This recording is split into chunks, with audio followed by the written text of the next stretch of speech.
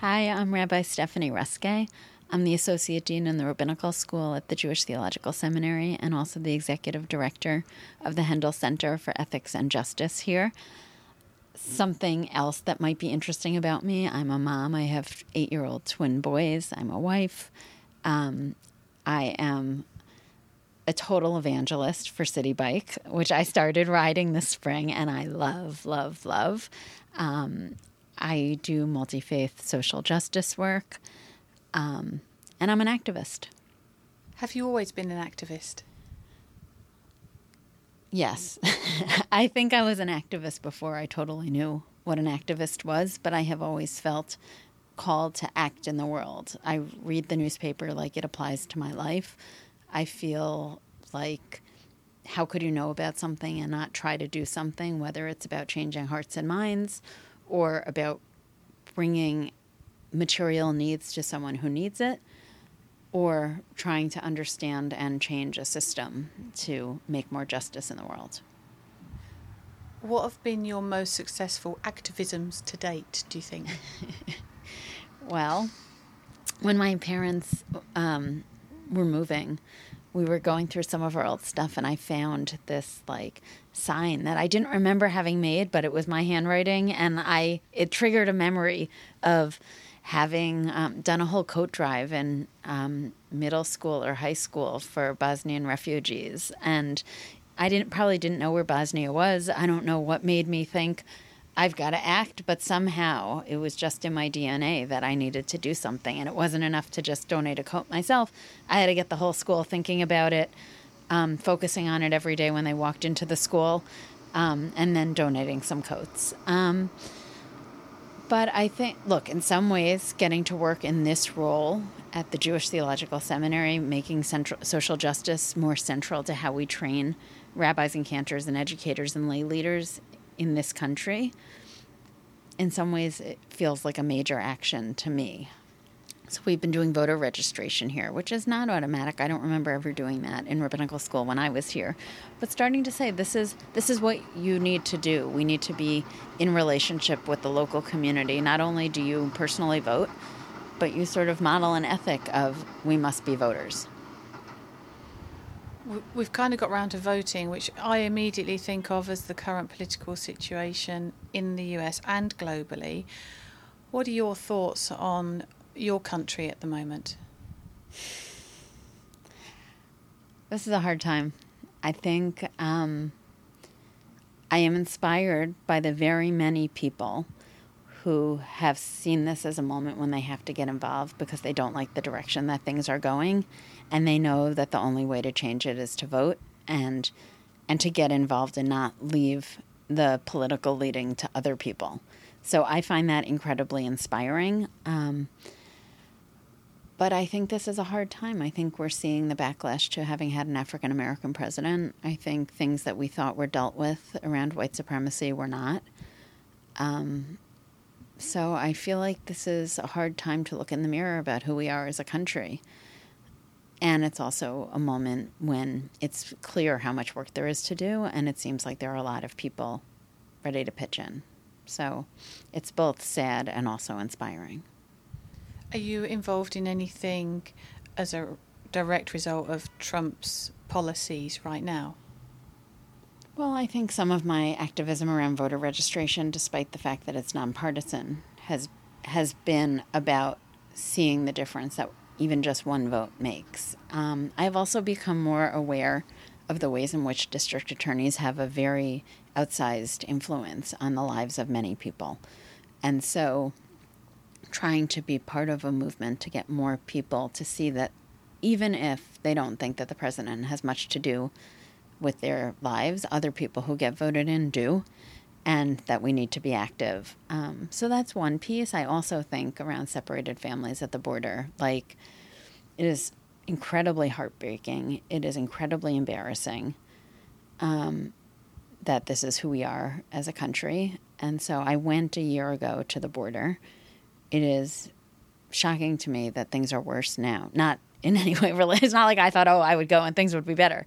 I'm just saying it was a crisis a year ago, and in a year it's only gotten worse, not better. So I I am looking for ways personally and institutionally to be more involved in that issue. But I feel like it feels essential to be watching the news.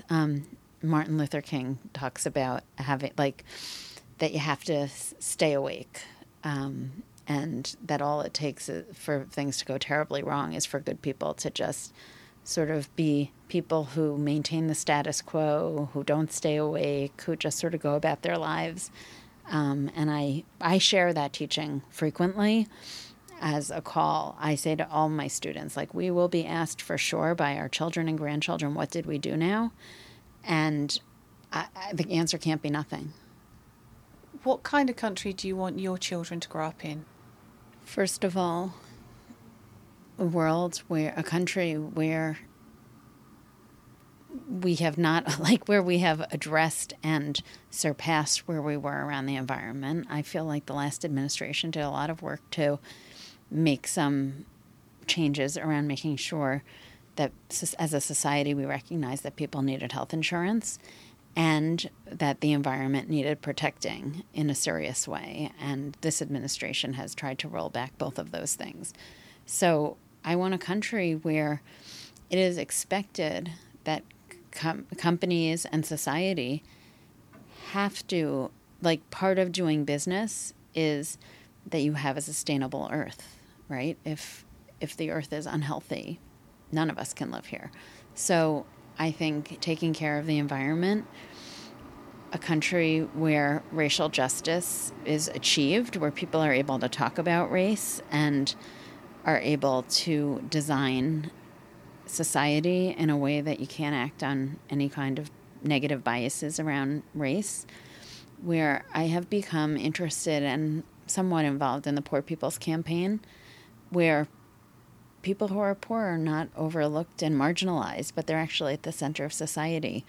And society is paying attention to their needs and making a system that doesn't give a very select few very, very, very high pay and everybody else very little. So I think I want them to live in a country that's racially and economically just, where we're caring for the environment, where there's gender equity. I want perfection. So do you want to just sort of sum up what's at the heart of what you do here and where you're at in terms of the thinking and what you're trying to achieve? I want it to be true that students who come to school here as rabbis, cantors, educators, lay leaders, will all have a sense of where in our tradition and text social justice and justice is sort of part of our inheritance and one that we're obligated to help enforce and drive in the world. That it's not an add-on. It's not like we have Shabbat and we have holidays and we have history and by the way, also if you're interested, there's justice. That just as much as Shabbat is important and just as much as holidays and Jewish law, halacha is important, justice is part of that whole package. It's not an extracurricular. Why did you become a rabbi?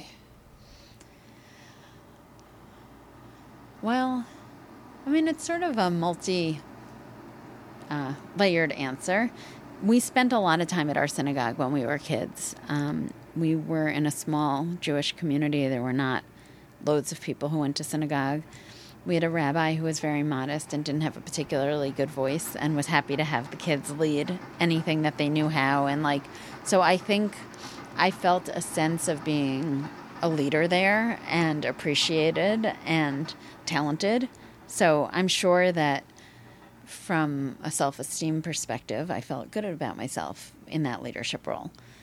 I came to college at JTS in Columbia because I felt like by moving to the suburbs, I had missed out on a strong Jewish education. But I thought that was going to round me out as a person, but would not be my career at all. I will say that I once said I thought I should marry a rabbi. So I think that was, and a friend said to me, why would you marry one if you want to be one, So I think some of it was seeing the role that rabbis had, being a community gatherer and leader, was appealing to me.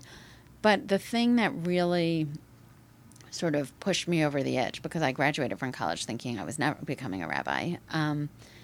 There were two things. First of all, when I was in college, I felt like women still were new here as students and aspiring clergy. And there were still some teachers and classmates who weren't that happy that they were here. So I saw the ways in which female students felt the burden of not being fully accepted here, and I thought I didn't want that. I would say when I came back to rabbinical school in like 2002, I did not feel like there was a ton of difference in the classroom. I felt like the teachers were very equally as happy to have women and men, and like, it's not to say that sometimes women didn't find it harder out in the field and get asked all kinds of inappropriate questions in congregational job searches. But in the classroom, it felt like it was a different place, and an egalitarian place, seriously. But when I was working at American Jewish World Service, I was exposed to a lot of rabbis for whom justice was really a significant piece of how they did their work as rabbis, as pastors, as religious leaders. And I thought, well, I grew up in a place and at a time where people were not talking about social justice as part of Judaism in a really serious way. And I wanted that not to be true. I felt like it had to be central. And if you want to shape what a community values and talks about, one group of people who do that are rabbis. And I thought, I'll probably like the learning a lot, and I want to be one of those shapers of conversation. And so that was why I came. You're about to embark on a shaping of another conversation around ethics, which just sounds like a huge project. I don't know if you can sum it up, but do you want to try? I will try. I think I'm really excited. I have an outstanding partner on the faculty, Yoni Brafman, who is one of our professors of ethics. And what I think is really exciting is lots of people have a sense of what's right in the world. And I think we're living at a time where people act like they automatically know what's right. I'm right. Whatever their opinion is, they're right. And it's a very fractured time.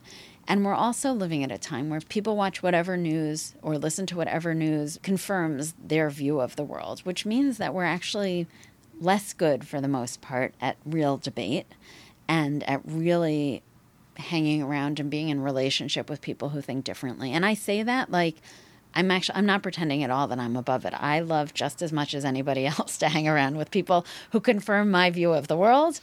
And I fight against it. One of the texts that I use frequently in my teaching about social justice is a story from the Talmud about a rabbi who had a study partner, and that study partner died. And when he died, this rabbi was mourning all over the place and very sad.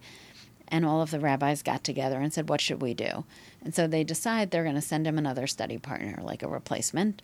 And they think about, well, who should we send? And they say, well, send this particular rabbi because he is really smart. He has a very good command of the Torah, and he will be able to function on a high level with this rabbi. And so they start studying, and every time the first rabbi says his opinion, the other rabbi says, oh, you're right, and gives him all the 24 ways in the Torah that he's correct. And this rabbi, Eliezer, goes crazy and says, you're a terrible chavruta. My last study partner, when I would tell him the 24 ways he was wrong, he would tell me the 24 ways I was wrong, and we would know at the end that we had thoroughly explored that topic. You just tell me I'm right. And then in a very modest moment, he says, I know I'm right. I wouldn't have said it if I wasn't right. And then so he goes back to mourning, and the rabbis just don't know what to do, and they pray for him to be comforted, and he dies because he can't live without somebody who is really sort of in struggle with him for the sake of really having fully explored it. And there's lots that's broken in the world, and none of us on our own, we don't know how to fix it. And we really need partners who think differently than we do, and to love them, right? Like that you have to be in relationship with people who really disagree with you. And I think as a society, and I include myself in this, like we're not so good at that right now. And so I think part of the opportunity of this Center for Ethics and Justice is to give people a chance to really explore, like, how do I know that what I think is right and just? So you could take any of the issues around voter suppression or separating families at the border. Like, there's not one way to think about any of them. I have very specific, or mass incarceration, or the environment. Like, there's a million things that are the plagues of our time that I hope that we are up to the task of helping this center be a place that gives people the thinking tools to really understand, what do Jewish values say about this? How do I know that what I think is right is really right? And then also, it's sort of like this center has the chance to bring activists and academics together. And that's exciting because there's not a lot of places in society where that happens. So activists are out there fighting the good fight, trying to make things right. And they have thought it through, but could it be more rigorous? Probably. And academics are in the ivory tower thinking very hard about what's right. And there's not always a way to like make the world different because you've had these very significant thoughts about justice. And so I hope that we will bring justice and activists and academics together, and that each of their areas of work will be different because they've been in relationship. Do you genuinely believe that you can make change and people change? Yes. And first of all, we come from a tradition that has a practice of tshuva, of repentance and change. And we have daily prayers. We have Rosh Hashanah and Yom Kippur that are well known as holidays where we're thinking about who have we wronged interpersonally, what kind of ways have we acted wrong in the world that might be between us and God. But we also, as part of our daily prayers, have something called Tachanun, which I have always felt was underappreciated. But it's like a chance, it's a chance every day to say, what are the ways in which I wasn't right today, and to whom, and to sort of make amends, at least in a prayerful way, which hopefully can then sort of emanate into the way that you act. I think that people can change if they want to. I think that we need to have a framework in society and a sense that we need to be more expansive in our thinking. We've been very narrow. But I can think of ideas that changed my mind, or gave me a different way of thinking about things. So I think you have to be optimistic. Otherwise, we should just throw in the towel. With the ethics project that you're working on or about to embark upon, what are the 3 key areas that you're covering off, and why have you chosen those 3? So we're about to do a 3-part convening series. One is on gene editing, one is on artificial intelligence, and the third is on refugees related to climate change. And all 3 of those things, while they're different areas, they are aspects of the world where people have to make choices. Human beings make choices about if and how to edit genes that are related to humans and animals. And so somebody has to decide and assert some ethical authority. And we think that religious thinkers and ethicists should be part of that conversation. Scientists obviously have a big part to play in that, but in the cross-fertilization of ideas and bringing different schools of thought together, it seems like having religious thinkers as part of it would matter. The same for artificial intelligence. There are tons of machines that probably all of us use, and many more that we don't know we're using or will soon use, but they're not on the market yet, where there are ethical choices to make. You can't, you can program a computer to, in a particular scenario, react one way or another, but somebody has to choose, which is the way that it should react. And so having ethicists and religious thinkers in that conversation seems essential. And climate change, what to say? I mean, all of us are being impacted by it. And if we think we have a migration problem now, I'm sure it's about to get a lot worse. And so, again, bringing religion into the conversation in a significant way that takes ethics into account And we are leading these three, but we're also looking to partner across faith lines. And our hope is that this is a place where there will be thought and discussion produced, and we don't know what will happen, right? But we think you start small with papers and talking, and then you figure out how can those academics and those activists, do something in the world that is different than any of them would have done on their own track. Do you think you're keeping religion relevant, or even not necessarily keeping it relevant, but making it more relevant, keep giving it a new place in society? I hope so. I mean, I think something that has driven me since I was a kid is like why I was always curious. Why did I never learn about social justice as part of my religious upbringing? It's like, if this is how we see the world, then all of these things are part of it. If religion is valuable, it has to say something about every aspect of life. So life is changing, right? Like when the Torah was written, no one imagined that we would have artificial intelligence and gene editing, and we didn't know how to talk about climate change, though presumably it was, I guess, happening then. So it's a way of, like, yes, people have sophisticated ways of interacting with the world, and if religion can't keep up, then it will become antiquated and not useful. Do you see any of your qualities, this activism, this sense of social justice, in your boys? I have one son who I sometimes call Mr. Justice, because it's generally about what is not fair in his life, but everything. I mean, they're 8, so there's a lot of why, and why is it this way, why isn't it that way, and that's not fair.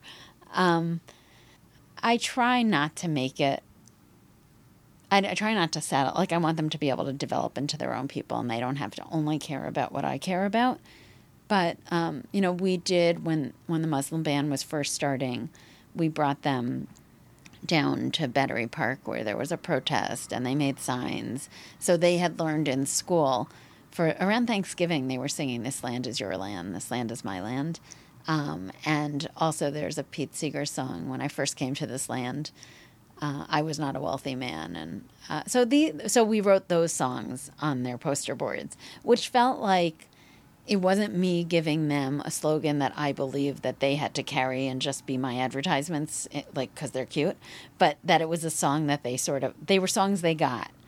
And it was funny, they used to have this tradition, I guess in kindergarten and first grade, of Mr. Bear. Mr. Bear was a classroom bear who used to go home to each family's house. We happened to have Mr. Bear when we went to the protest, so he came to the protest too, which was like, I was glad he was there. It made it sort of, he got to do what we did. We also took him to Washington, D.C. when the other one, so we took him to some of the monuments, which were amazing. And that was right after Trump was elected. So to walk through, like, the Martin Luther King monument then felt very significant with Mr. Bear. So it is part of their upbringing, but I try to also allow them to become who they are, just like I had the freedom to become who I was. You mentioned that you lost your father when you were relatively young, really. And you just spoke then about how you wanted to bring up your children, guide them, but let them become their own people. Do you think your dad would think he'd done that if he was able to have a conversation with you now? Yes. When I was a kid, and I have written about this, he used to ask us when he would put us to bed, "What did you do today to make the world safe for democracy?" Which is like a crazy thing to ask your children. And then he would just listen. But I feel like he was a very modest person. He was not an activist. The ways in which he tried to make the world more just were much more about interpersonal relationships. He was a salesman, and he used to sell food service equipment. When I was a kid, he used to let me come to work with him sometimes, and it was like, I loved going to work with him. Like, you would go in, and it was like, he would say, "Here's my boss," he would say about me. And it was just like, and I could just see the great respect he gave to the people he was working with, who probably were not the most respected individuals in whatever system they were working in. It was the person who purchased the ovens for the school. But everybody, like, they were the most important person in the world, and they were a whole person. He was just like a good guy. I feel like he conveyed that he was very proud of us and that we could do anything that we put our minds to. And we should do something good in the world. Also, maybe we should make some money. He always thought I should go into international business. I don't even know what that meant, but like he thought that would be like a good thing. But I think he modeled sort of a way of being a complete citizen and respecting other people. And finally, I have to ask you about the bicycle situation. You're very proud of your little bicycle helmet there. I am. Tell us about the conversion. When you think about, like, I'm almost 45. So when you think about the things that you start to do at different stages of your lives, of your life, if anyone had asked me, oh, when you're almost 45, do you think you'll start to ride a bike? I would have said, like, no way, that's crazy. And then my kids were playing in Little League Baseball in Riverside Park on 72nd Street. And it just seemed like that was actually the best way to get down there. And it has opened up a lot for me. You can get places faster. You know how long it's going to take. You're not waiting for a subway. The bike lanes in the city are amazing. It happens to be that there have been a lot of bike accidents lately. There have been like 15 people killed on bikes, including somebody, the child of 2 Reform rabbis who was just killed very tragically in a bike accident. So I am like both. I am enjoying it immensely, and I'm also holding the danger as like something that's extremely real and has touched our community. I don't know. I would say it has really like changed my day-to-day experience in a significant way. And when that happens to me, I like to share. So I've become a little bit of an evangelist for city biking. I always ask everybody about their favourite verse. I just wonder if there's anything that you'd like to share as your favourite verse. I don't even know if they're called verses. I know nothing about Judaism. In the Torah, it would be called a verse. And then you could also have like a favorite law or a favorite story.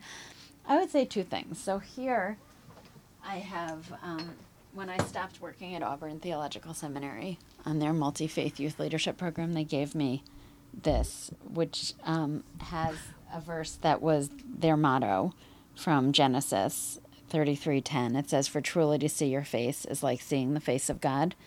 And I think the idea of remembering, especially in the most heated moments of conflict and disagreement, that another human being is also made in the divine image, for me resonates, and I think about it frequently. And then also, we learn in the Talmud that anybody who can protest and doesn't, it's as if they did the thing that they're not protesting.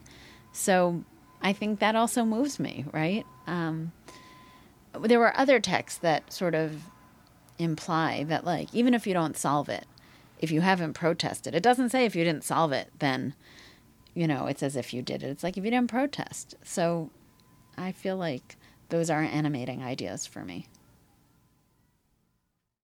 Bertie Praise a Watchware Media production.